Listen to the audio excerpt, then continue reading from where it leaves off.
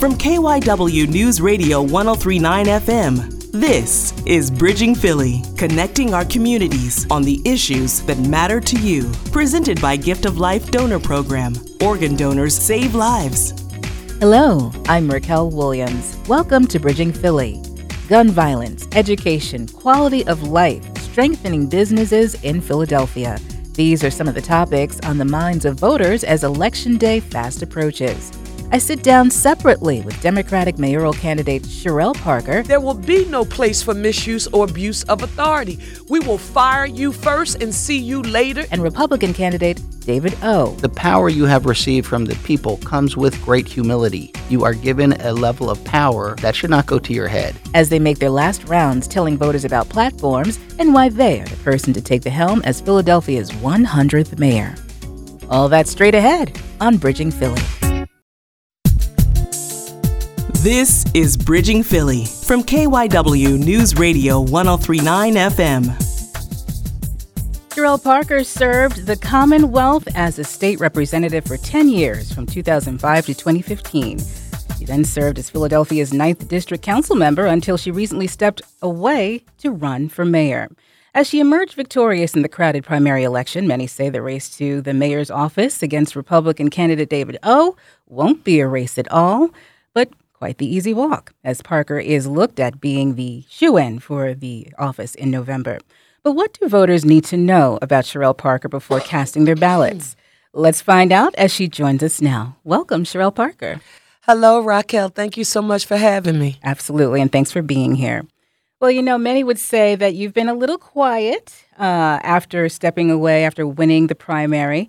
And I was wondering, after such a wild ride that primary was, did you take a step back on purpose? Was that by design? Well, Raquel, I would just have to push back on even the framing of the foundation of that question, because from my viewpoint, nothing could be further from the truth.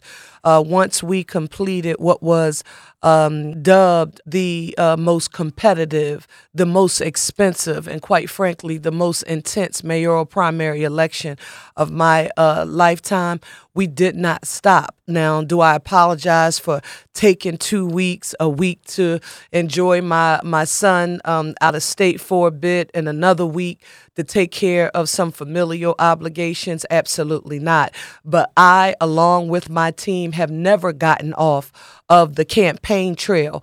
Now, this is it. Because everything that I do to get things done, I don't post on social media or I don't advertise. It's quite true that someone could say, well, we haven't seen everything that Cherelle Parker and or her team has done. Everybody has a right to their own opinion, but in no way, shape, or form did I slow down, step back, or, attempt to relax. Because when you come from the humble beginnings that I come from, and you're not accustomed to anybody ever giving you anything in life and having to earn it, you don't sit down ever. Noted. Because you are viewed as the likely next mayor of Philadelphia, do you feel like you don't have to fight as hard and that this is all pretty much a done deal? Well, actually, nothing could be further from the truth. And I appreciate that question, Raquel, because you helped me push back on another narrative that I have with a lot of people.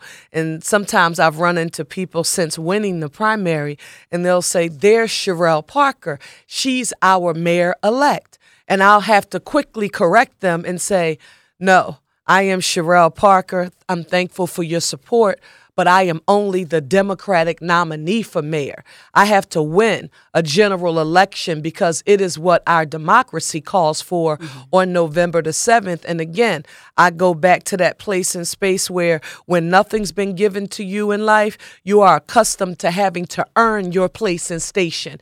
And I'm going to continue trying to earn the support of voters from throughout our city and every neighborhood and zip code imaginable. Absolutely. Ms. Parker, please talk a bit about your background and how all that you have accomplished to this point has prepared you to be the next mayor of Philadelphia. Now, Raquel, that one is when I've been on the campaign trail, I sometimes can see a little frustration on the faces of some folks I'm talking about now maybe the experts in politics. I can really remember this like during the primary, very vivid, because it was such a large field. So a lot of political pundits would be around. And every time I talked about who I am, I talked about my very humble beginnings, that I was raised by my grandparents, that my grandmother was a domestic worker, that my mother was a single teenage mother. My biological father did not raise me. I'm a product of the village, that is uncles, aunts, cousins, people in the neighborhood, coaches, teachers. And that's why I feel so compelled to do everything that I possibly can to like help move our city forward, because so much was given to me. I describe it, I'm a mother to a son who is 11 years old, and his name is Langston. And because I'm a certified secondary English teacher by profession, when I say that, people are like, oh, okay, we get it, Langston, right? But it's because of that I recognize that so many opportunities were afforded to me, because every statistic was against me. And when I think about my son and services and supports and along with his father, we work hard to co-parent. I'm a working single mom. My former husband and I, we work to co-parent our son. And when we think about all the supports and services that we wrap around him, it's what I want for every child in the city of Philadelphia who doesn't come from this perfect nuclear Cosby-like, Leave It to Beaver-like background. And that's in essence sort of the whys and who I am. First generation college graduate, first generation Ivy League, graduate. People, Cherelle, you're Eisenhower Fellow, a ACYPL Fellow, Chile, Argentina, Australia. Like, wow. Yes, like, wow. Right? But that's why I owe. Raquel, did you hear me? I owe so much for this place and station that I'm in life. Mentors, they gave me access to an opportunity. That's where that passion and drive, my voice, people sometimes when we're doing a radio interview, somebody somewhere, I can guarantee you, because I've heard it before, her voice is so intense and she speaks so, the conviction, well, it's me, it's how I communicate. I'm going to be my authentic self. But if you felt what I felt, because of the village that had deposited in you the way it deposited in me, I'm bound to make government work for people. And I'm proud to tell you that I'm good at it. Those humble beginnings that you speak of, and you spoke of it a lot on the campaign trail, are those things something that the community as a whole could relate to you better because of your lived experiences? Raquel, you heard me mention all of those political pundits and experts who would be around and in the audience. Well, I had never run a campaign. I don't profess to know what a campaign manager does or any of those machinations or mechanics, but I know how to serve people. And when we were figuring out how I would communicate with the public, I said, well, I have to tell people that my grandmother was on welfare to take care of me. She was a domestic worker, and there was no union, no Unite Here SCIU for domestic workers. She cleaned houses for multiple families, and many of the matriarchs in my family, right? And they got paid cash under the table is what it was called. That meant my grandmother was taken out of the tax structure. So there was no health care or retirement security for the work that she did. And because she took care of me, she depended on food stamps. And when I'm talking to people, Raquel, now, and I describe the food stamps and the subsidized food, I describe this cheese, this 5-pound block of cheese that we used to go to the church to get. And I described the food stamps, and I'm like, no, it wasn't a plastic-like credit card. There were food stamps. We picked them up from a place called the 32 Center, Cheltenham and Ogons Avenue, and across from a department store called Gimbel's.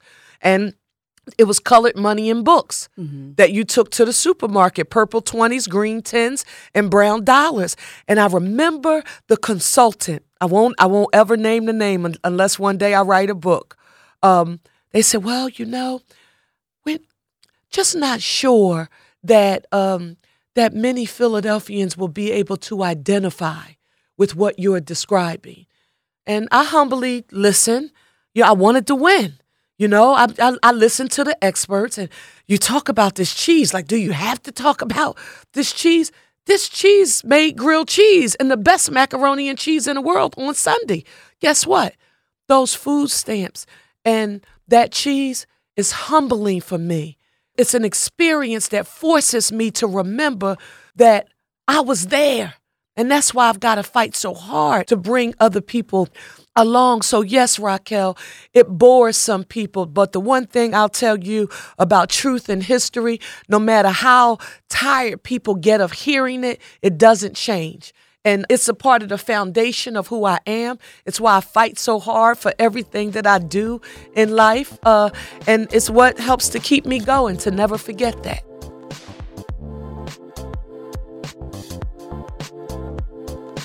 Bridging Philly continues in a moment.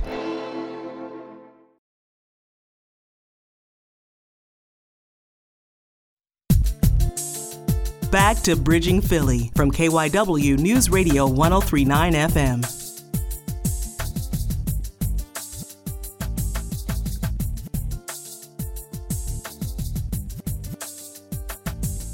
Gun violence Yes, ma'am.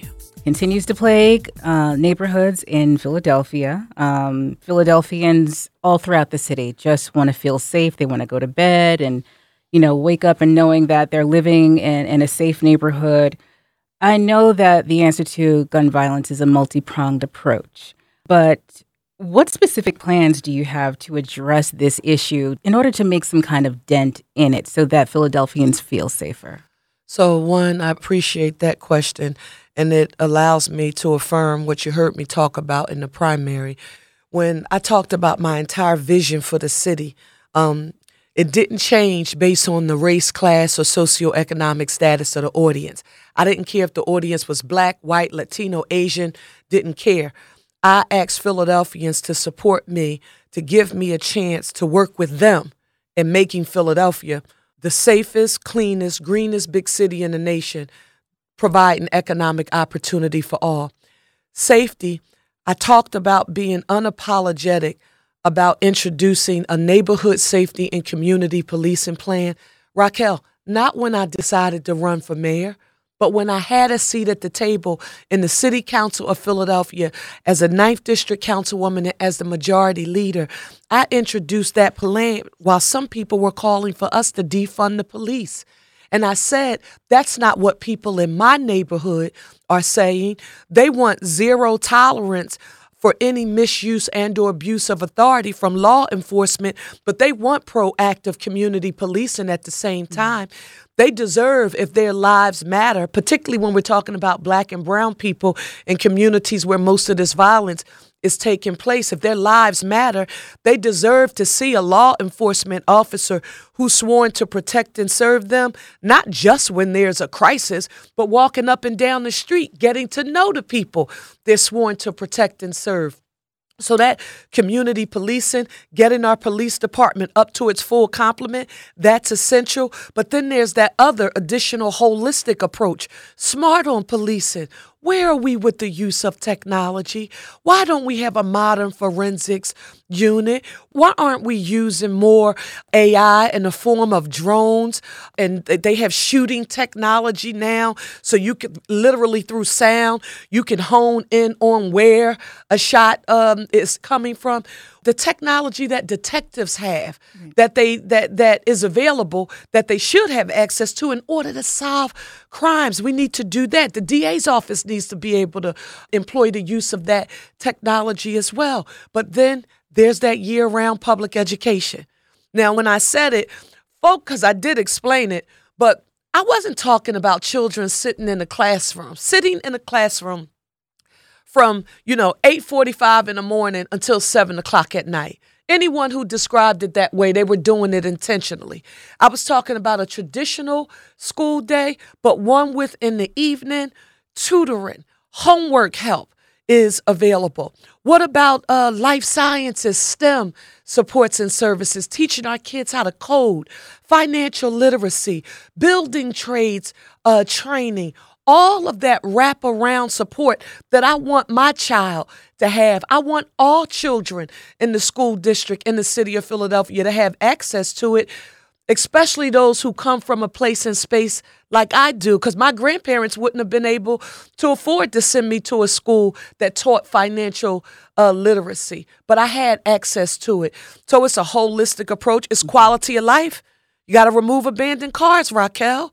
You've got to, clean and seal vacant properties. You got to clean commercial quarters, make them aesthetically appealing. You got to green them. You got to pay people to clean around the clock. Work with our sanitation department. And people in Philly, I'll tell you one thing, and I don't care who the audience was or what neighborhood it was. People are so damn tired of speeches. They are so tired of people elected to office promising them things that they never see every day in their lives.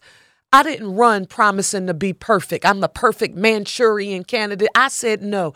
Cherelle Parker, me and my authentic self, I'm going to do the best I can with the skill set that I have to change lives and communities that people can see, touch, and feel. And that's what I would want a Parker administration to be able to leave for residents of the city of Philadelphia. I want them to feel different.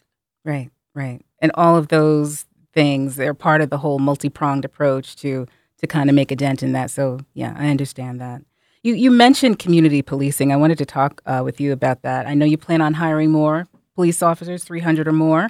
Wondering what percentage are going to be community police officers, and what have you heard in terms of wanting to have more community police that know who the people are on the block in their communities, and what special skills would they need to do that? Oh, that's a good question. I'll tell you what, those officers have to be there as guardians and not warriors. They really have to be there as partners, part of the fabric of the community. We want them well trained. We want them to be able to know how to say we need mental and behavioral health support right now on the scene. We want them to be well trained, but to also have cultural competency and emotional intelligence. We want them to know Philadelphia. And people do want community policing in their neighborhoods. I don't care where I've gone, but they don't want anybody misusing and abusing their power and authority under the guise of trying to keep people safe. But at the same time, you're discriminating against them and misapplying the law to a particular group of people, because of the color of their skin or their race, their socioeconomic status, their sexual identity or orientation. No one wants that, but everyone wants to feel safe. And you can't do that unless you strengthen relationships between law enforcement and the community. So I've been gathering a lot of facts and experience, and by talking to people, and everyone has been saying the same thing. Cherelle, you strengthen community and police relations. One, you've got to have the bodies in the department. You've got to have a cadre of officers who are solely deployed at community policing, and they're there proactively. People will begin telling them more things, giving them more information, and they've got to be there for more than policing. We don't want the police officer to have to be the psychiatrist, the therapist, the drug and alcohol counselor. We don't want them to have to do all of that. But we want anybody interfacing with the public to be able to have access to places and spaces that they can plug Philadelphians into, no matter what it is that they do in the city. And we want the same from our police officers as well. So I'm looking forward to the challenge. Some people have said, you talk this pie in the sky. You've forgotten how the police have beat black people down and beat brown people down, and how are we ever to trust them? That's how we learn to trust again, by working together, by understanding each other's humanity, respecting each other, and making sure that our law enforcement has the best training and technology available. Would you push for more cultural bias training?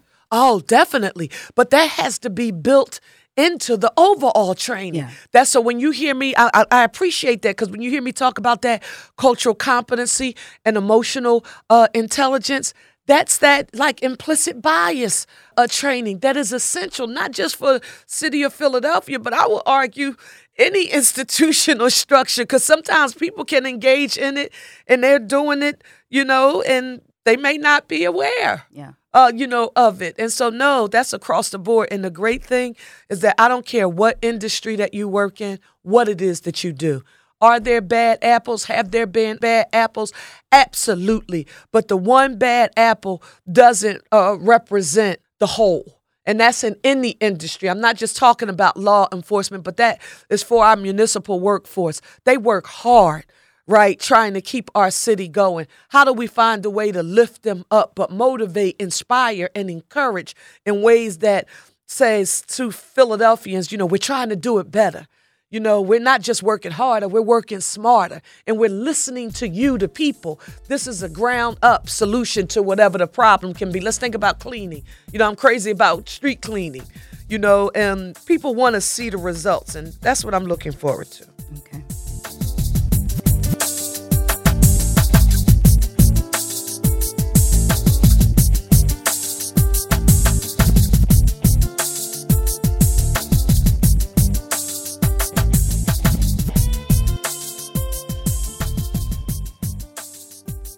I know you are in favor of stop and frisk or Terry stops. Why? And exactly how can this be handled in a constitutional manner?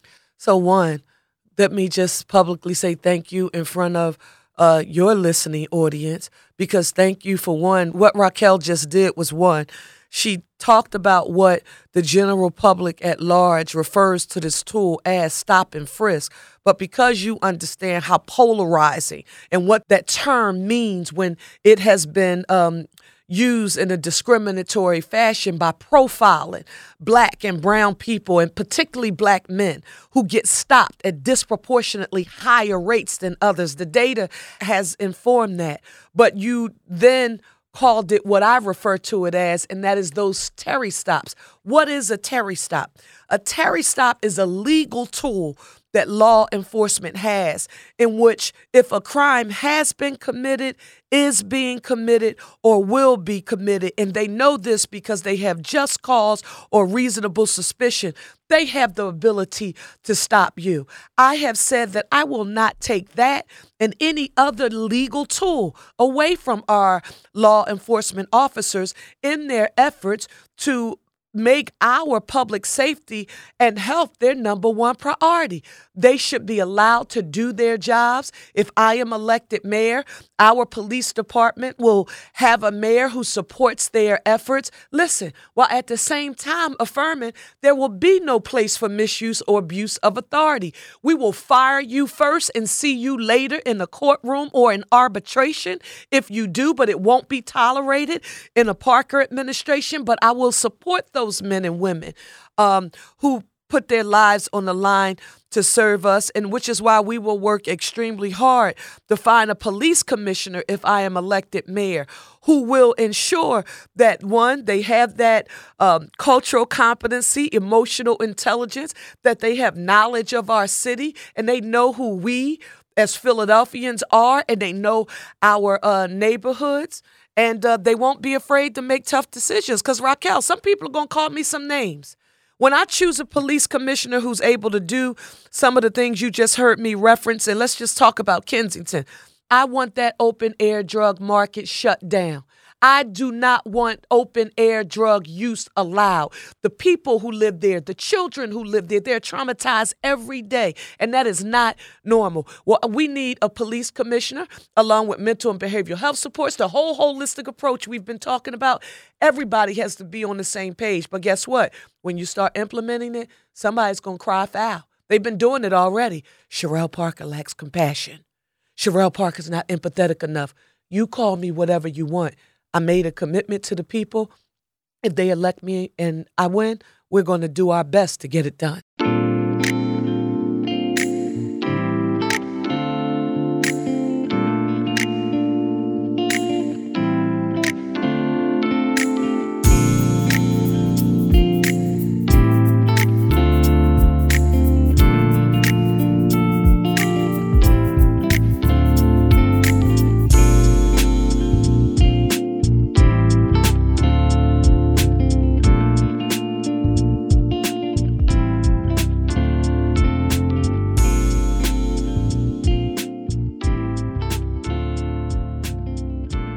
Welcome back to Bridging Philly. Let's talk about the Sixers arena for a moment. Some say that it's an easy yes because it's going to generate lots of revenue for the city. Others say not at the expense of Chinatown, as the quality of life will change in that area. What are your thoughts of all that you've heard about this proposed plan and the reaction that it's received thus far? So one, I went to school at 11th and Market, to Parkway Program High School, 1118 Market Street. So that's directly across the street from the gallery, right? And across the street from Woolworths, where my grandmother and I used to go get hot dogs, and Wanamaker's was down the street. So I'm a lifelong Philadelphian. I say that to let you know I know this area and I know this city extremely well. And I'll say what I said during the primary. We don't have the luxury of a knee-jerk no reaction. We're the poorest big city in the nation who needs more economic opportunity for our residents and to put people on a path to self-sufficiency. With that being said, cost-benefit analysis, economic analysis, return on investment, we need to know it all. At the same time, the people who live near this proposed development, they have a right to have a say in how they think this will impact their lives. We will listen to all of it if I am elected. We will also hear from Philadelphians from every corner, because I'll have a mayor's community council in every council district in the city where community organizations and stakeholders and people who live in that particular region or work in that region will be able to let us know what their perspectives are. And then I would gather all of that information. And as mayor, I would be required, and the people would count on me to make the decision that I believe is in the best interest of our city. But I've heard people say, oh, she's automatically going to be a yes because the building trades, or she's automatically going to be a no because the advocacy from the people in Chinatown was so intense that, you can never say yes to something with that kind of opposition. And I just want to say to you that I'm going to be a fact finder. And once I get all of the information needed to make the most informed decision possible, that's what I intend to do. Cherelle Parker, who has been your biggest inspiration in your life? I've had great mentors, but my grandmother and the matriarchs in my family, my grandmother had an 8th grade education. She was from Manning, South Carolina. And she raised me and told me I could be anything and I can do anything, and that no one from anywhere else was better than me or more equipped than I was to do whatever I desired to do in life if I was willing to work for it. There would be ups, there would be downs. It wouldn't all be smooth sailing for me. In essence that, I'm not born on third base and hit the ball once and act like I made a home run. No. You know where you come from, and I don't care what the odds were against you. But if you want to achieve in this life, you can, if you're willing to listen and if you're willing to learn and be a good student. And so when mentors and the village and coaches and teachers and everyone wraps their arms around me, Raquel, to see things in me that I didn't see in myself. I knew my life wasn't normal growing up, that I wanted a traditional mom and dad there in my life to take care of me, but my grandmother would not allow where I started in this place and in this world, this station in life.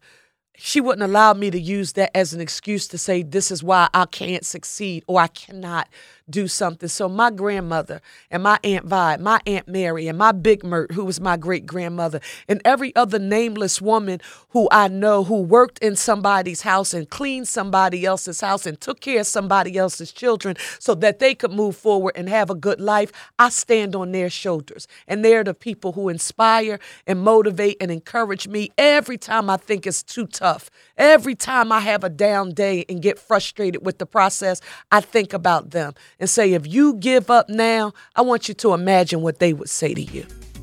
Cherelle Parker, Democratic candidate-elect for Mayor of Philadelphia. Thank you so much for your time. Thank you. Part 2 of our talk with the mayoral candidates coming up on Bridging Philly.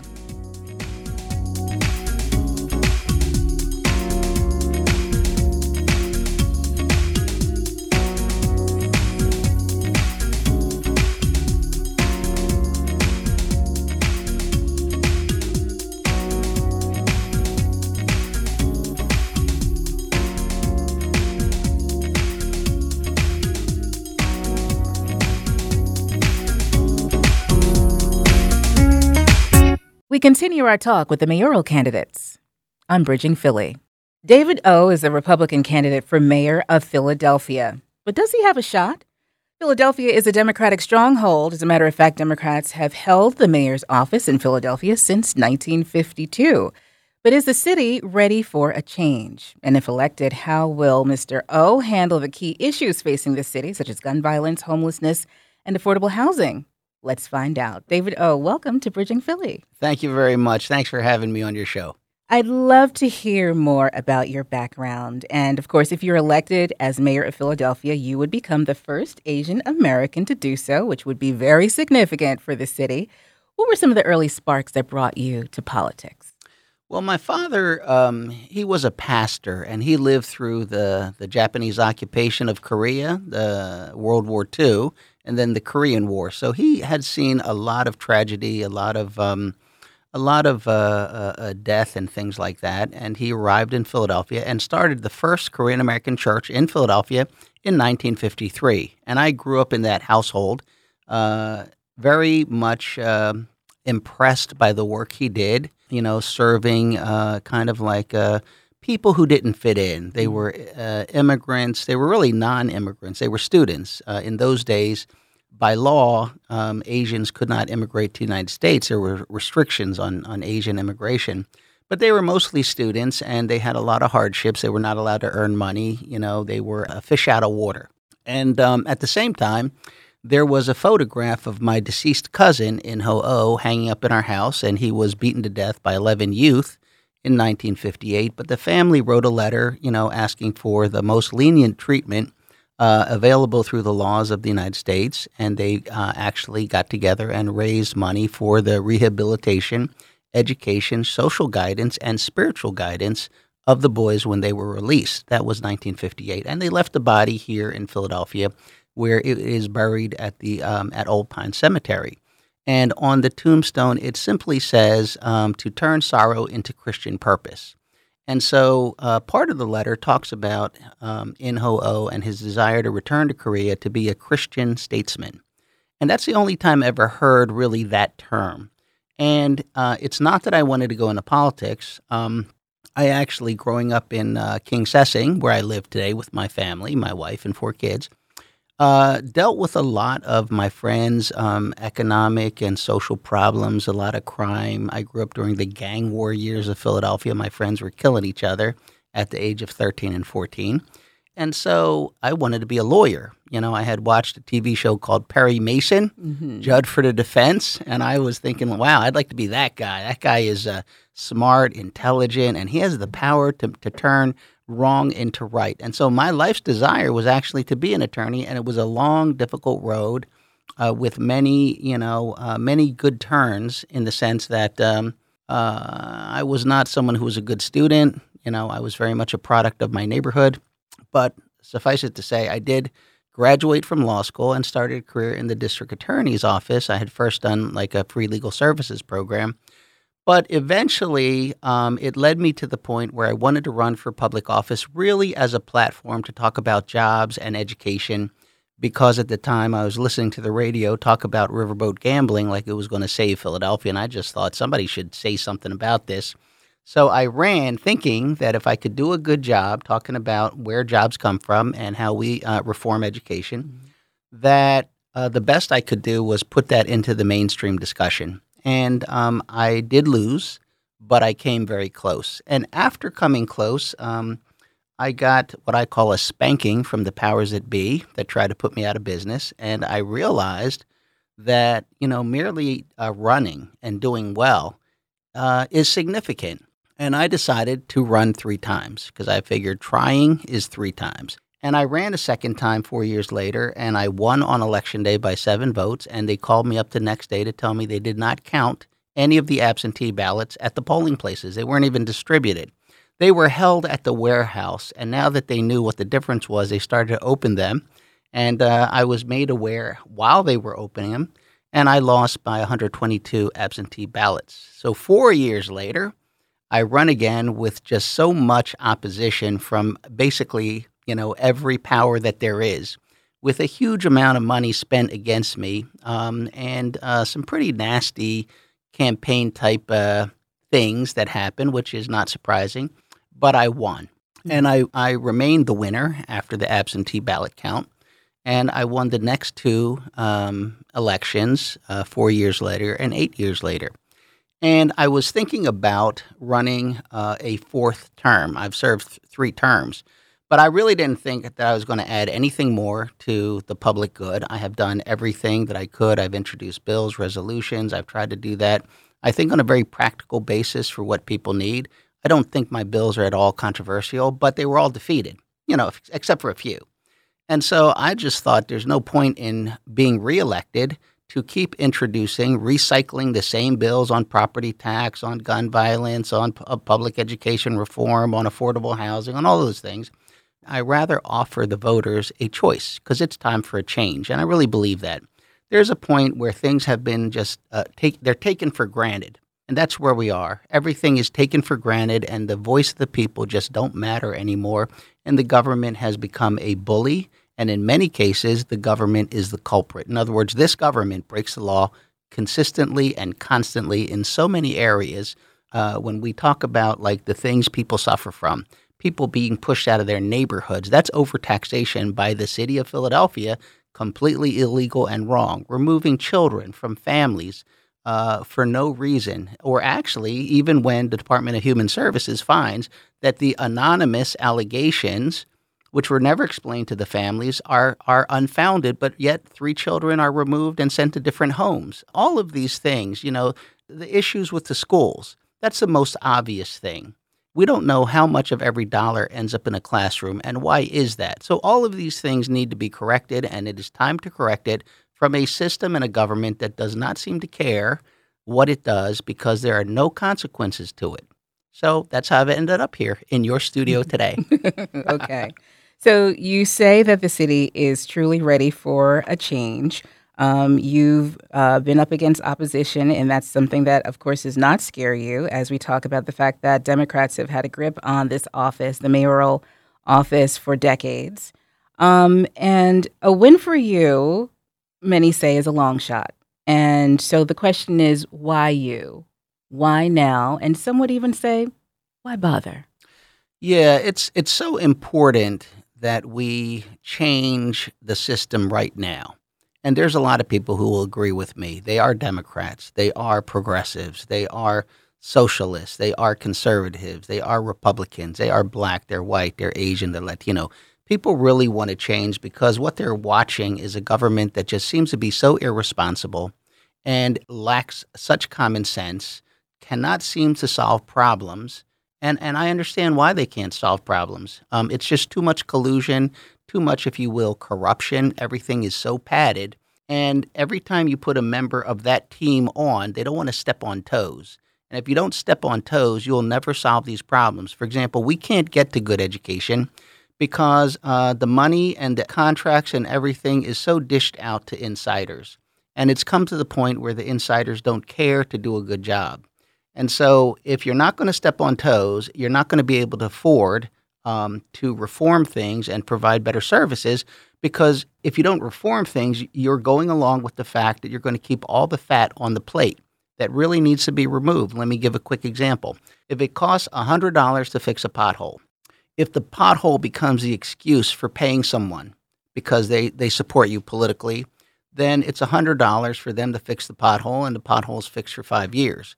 But if you want more money, make the pothole last for only a year. Now you got $500 instead of $100 to fix the pothole. Turn the pothole into 3 potholes. Now you got $1,500. At a certain point in time, people don't even care to fix the pothole. They're just going to get paid. And so if someone comes along and says, I'm going to fix that pothole, if they are going to go along with the system, it's going to cost you $1,500 and $100, right? So it's now $1,600 to a $100 job. And we just don't have the money. We're the poorest big city in America. Our people right now, and a lot of people listening, they don't have the money. And a lot of it, they're frustrated because many people in our poorest neighborhoods, our most crime-ridden neighborhoods, their property values are out of control. The city assessed their homes at rates that nobody is going to support. The bank won't give you a mortgage for it. The insurance company won't insure you for it. You can't get a loan for it. Only the government wants the money. And when you look at the description of your property, there's no description. They don't know how many bathrooms. They don't know what amenities there. You live in a neighborhood with poorly performing schools, gun violence, murder. People, are dumping things all over your neighborhood, and yet your home has gone from $150,000 estimated value to $300,000, and you don't have the money to pay it. You're on a fixed income. All of these things are outrageous, and yet they are tolerated in this city. People just keep reelecting the same people, keep voting for the same machine that's in there, and they're hoping for someone different to come along, but that person loses to the machine. The machine is very powerful, has a lot of reach. And so now is the time to put someone in who is just not part of that machine. And listen, I've had well-known battles with the Republican Party of Philadelphia as well, particularly over things like the parking authority. And it's not that I am against anybody. It's just that the parking authority was illegally seized by the state legislature to specifically fund public schools. And yet it's not funding public schools. So when someone is asking me to raise property taxes and soda taxes and all these things on people, when there's probably $50 million a year in the parking authority coming off the streets and corners of Philadelphia, that money is supposed to go to the schools, but yet it's sent out all over the state for political favors from powerful people in our state legislature, and that's just plain wrong. They have their own parking authority. They don't need our money. We need our money. And I do fight with other entities like SEPTA. I have tried to withhold money to SEPTA for failure to protect people, to provide police, for the fact that they have no bid contracts where they have eyes and ears only. That can't help anybody at a time where people are afraid to ride the public transportation system. And some of the things that are done in this city are just plain ridiculous. I'm sorry. Like, what happens is when you can hardly afford to keep your public transportation system running and you're cutting back services, now you're announcing we're going to have free rides for people. How long is that going to last? Why don't you be fiscally responsible? How about community college? We're going to give free tuition, like free community college. No, you're not. You've underfunded community college hundreds of millions of dollars. And by law, the students collectively are only supposed to pay 1/3 the operating costs. That's 33 1/3%, but they're paying 55%. Why don't you reimburse them, improve the education, make it worthwhile instead of running it into the ground? I was appointed by Mayor Rendell, to the board of community college. I do understand how it operates. And no, you could do that for a couple of years as the community college is going into debt, but you won't be able to do that for long. So my thing is that just sounds like political pandering to me. When you announce things are free that could only last a couple of years while the services continue to decline.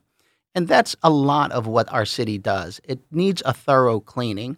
And so I would say to people who are agreeing with me, you need a person who just is not concerned about their political future. And I am not.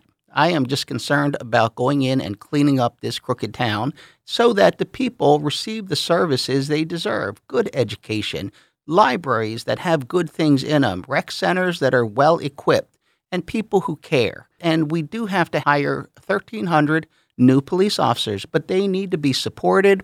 They need the technology and equipment, and they need better training, and they need to understand from their mayor and their new police commissioner that we are an at-your-service police department. We are not violating anybody's rights. I oppose the return of stop and frisk. I'm a former prosecutor. It does exist, but it arises under circumstances. You cannot send the police out to intentionally go out and violate people's constitutional and civil rights and expect that the community will work with the police. They will not. And it is a big problem. And so all of these things are not a secret to me or anybody else in this town. But when I introduce a resolution on minimum force training for police, it gets defeated in city council. It's not Republicans voting against it. So why is that? Why are all of these things so difficult in our city? And I would say because there is a collusion in our city around who gets to do what and why they get to do it. And it's something that most people don't even care about. And I don't care about it either. I'm not a party pleaser. I'm not looking for a future. I don't need to rely on anybody. I just put forth the issues, and that's what I'm offering on November 7th. Bridging Philly continues in a moment.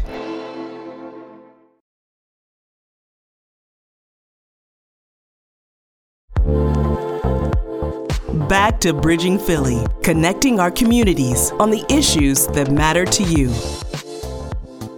When it comes to Philadelphia's gun crisis, talk more about some of the ways that you'll be able to help people feel safe in the city. At the end of the day, that's what people just want. They just want to be able to feel safe in their city. Yeah, the first thing is when they call 911, someone needs to pick up the phone. That is the first experience people have in our city. In many of our neighborhoods, when you call 911, good luck. It won't be picked up, or maybe you got to call multiple times, or maybe 45 minutes later. Not all the times, but too many times.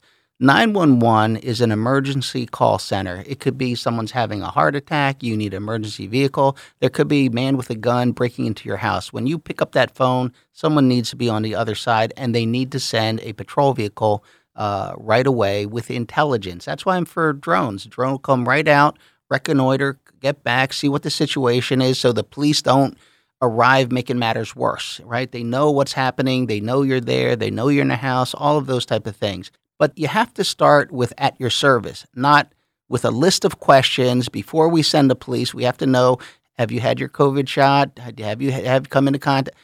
You could get, police are on their way. Now we have a second set of questions. If you're available, it may not be opportune. You might have someone in your house. You don't want to go through answering these questions. But right now, too many times, you got to answer all these questions before they will put it through to a patrol car. Not in every case. What I'm saying is the protocols have to really be developed. Then we need 1,300 new police officers. We are so short. There are sometimes only 2 patrol cars in an entire district. And the police are demoralized.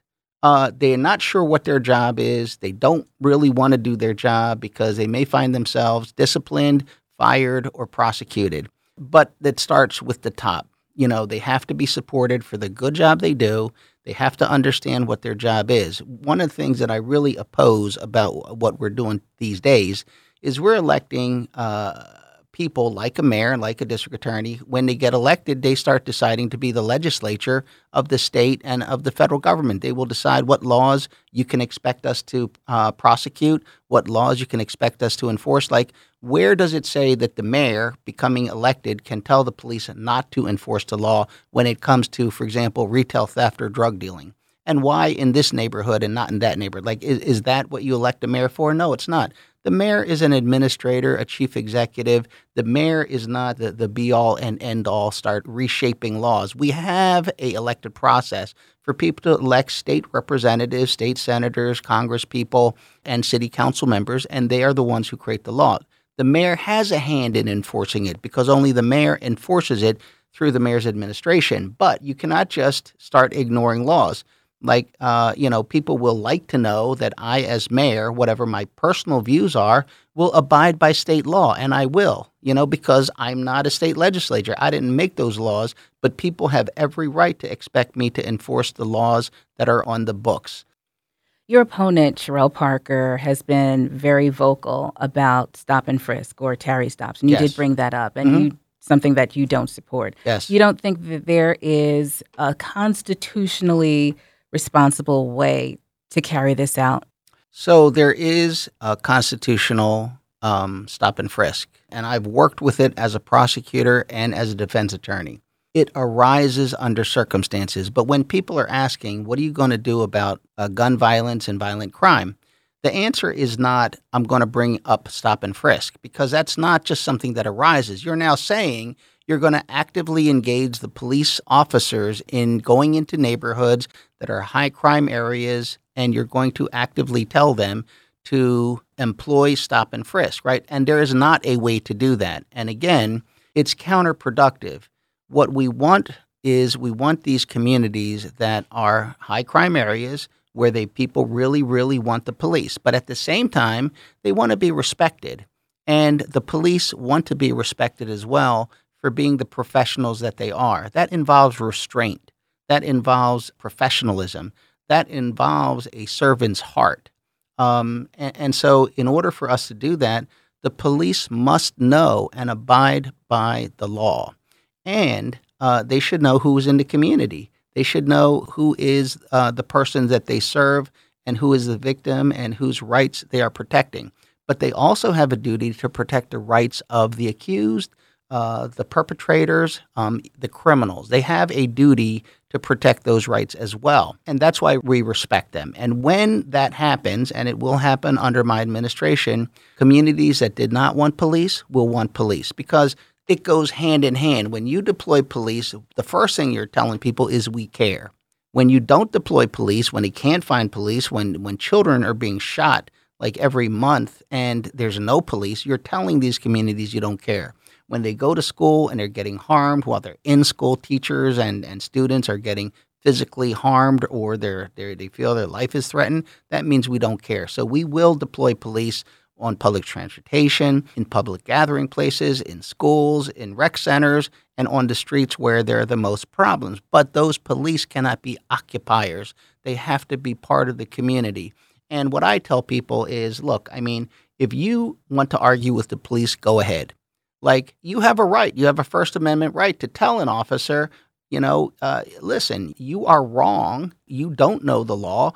And the answer is not that a police officer pulls a gun on you. That is not how you win arguments. Every citizen has a right to have that conversation with officers. And good officers, they will control the situation, but they will listen and they will check. And listen, I'm no different. As a council person, you can tell me, hey, I hate your bill. I don't think it's legal, blah, blah, blah. And I will tell you, no, it is legal. I'll tell you that. But if there's something I can't answer, I'll say, listen, I can't answer that. Let me check into it and I'll get back to you. And if you are right, I will say, listen, you're right. I'm sorry. And I will make amendments and change that. And if I'm mayor, you'll be able to do the same thing. I think that is a very important part of being a person who has been elected to a position of power. The power you have received from the people comes with great humility. You are given a level of power that should not go to your head. And a good way it doesn't go to your head is people yell at you and complain to you. Yeah. And that's perfectly fine, because who else are they going to yell at if not the mayor? Yeah, understand. Talking about the police, your final bill as councilman was an effort to bring about new training. Yes. For requirements for police officers, but that was rejected. Yes. What exactly were those requirements, and would you be inclined to push for those training reforms again? Yes, I will. It was a resolution, so it was non-binding. We can't do bills that tell the mayor how to do the mayor's job. We can make recommendations, and my recommendation is this. When a police officer is facing a life and death situation, their body tells them that they're in greater danger than they may actually be in retrospect. That's true for all of us as human beings. That's how our body works. Our mind works to protect. It's self-defense mechanism. It is training that gives you a level of calmness and objectivity, and that gives you choices. Do I need to jump out the car right now, or can I wait? Do I need to pull my gun out right now, or can I wait? The answer is not that you pull your gun out every time or you might get shot. Yeah, that's what it is to be a professional. That is what it is to be a public servant. You have to have that judgment.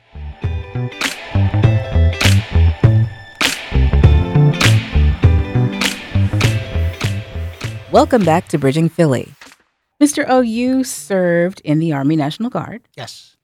And there's stories that continue to pop up year after year regarding an alleged or perceived Green Beret misrepresentation. I want to give you a chance to kind of clear the air here and explain this. Did you ever lie about your military experience? No, I've never lied about my military service. I served in a Green Beret unit. The National Guard has 2 Green Beret units, and actually there's no official unit called a Green Beret. It's U.S. Army Special Forces. So when they say Special Forces referring to the U.S. Army, those are the soldiers that wear the Green Berets. So I served in the 20th Special Forces Group, which is a Green Beret unit.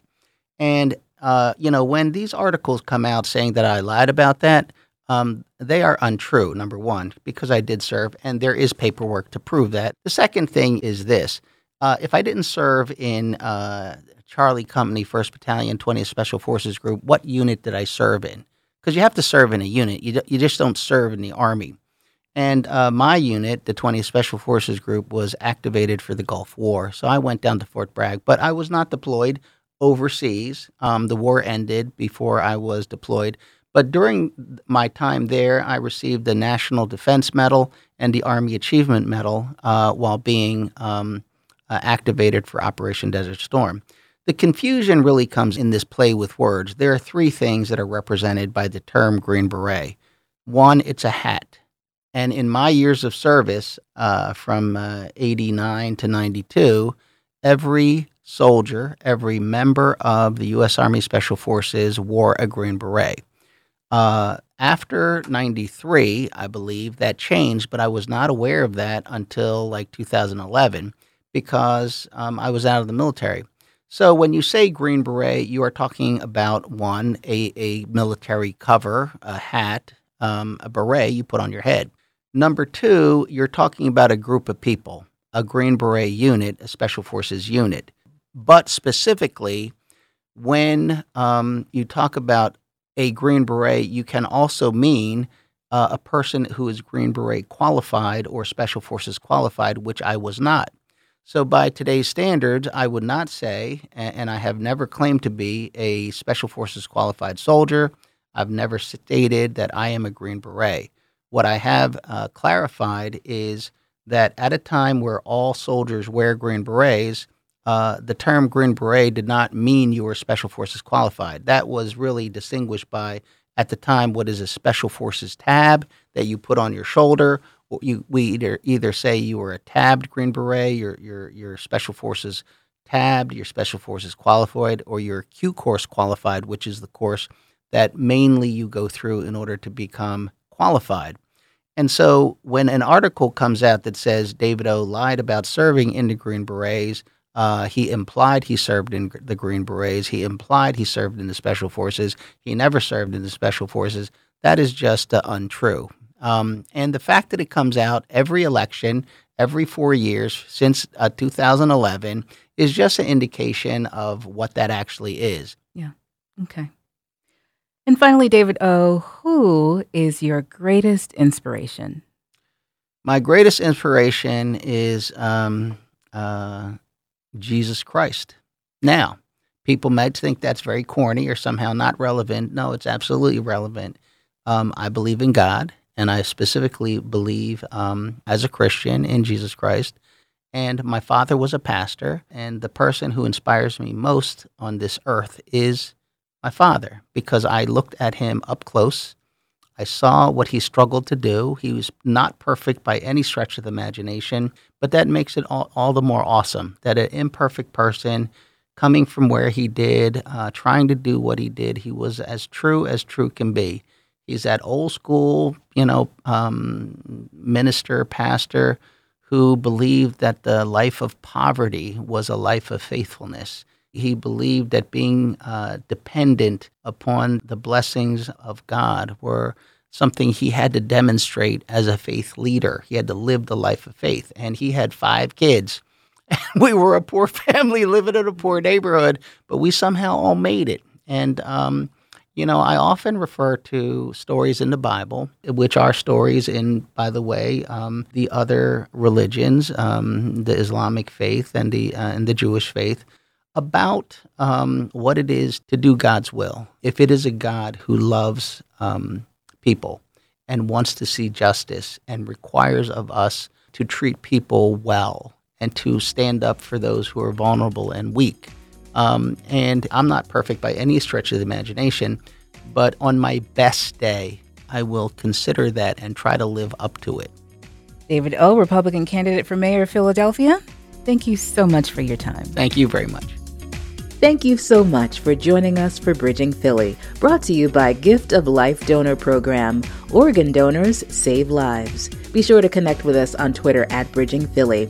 And please don't forget to subscribe to the podcast. For Showerday Howard and our producer, Patty McMahon, I'm Raquel Williams. Be well.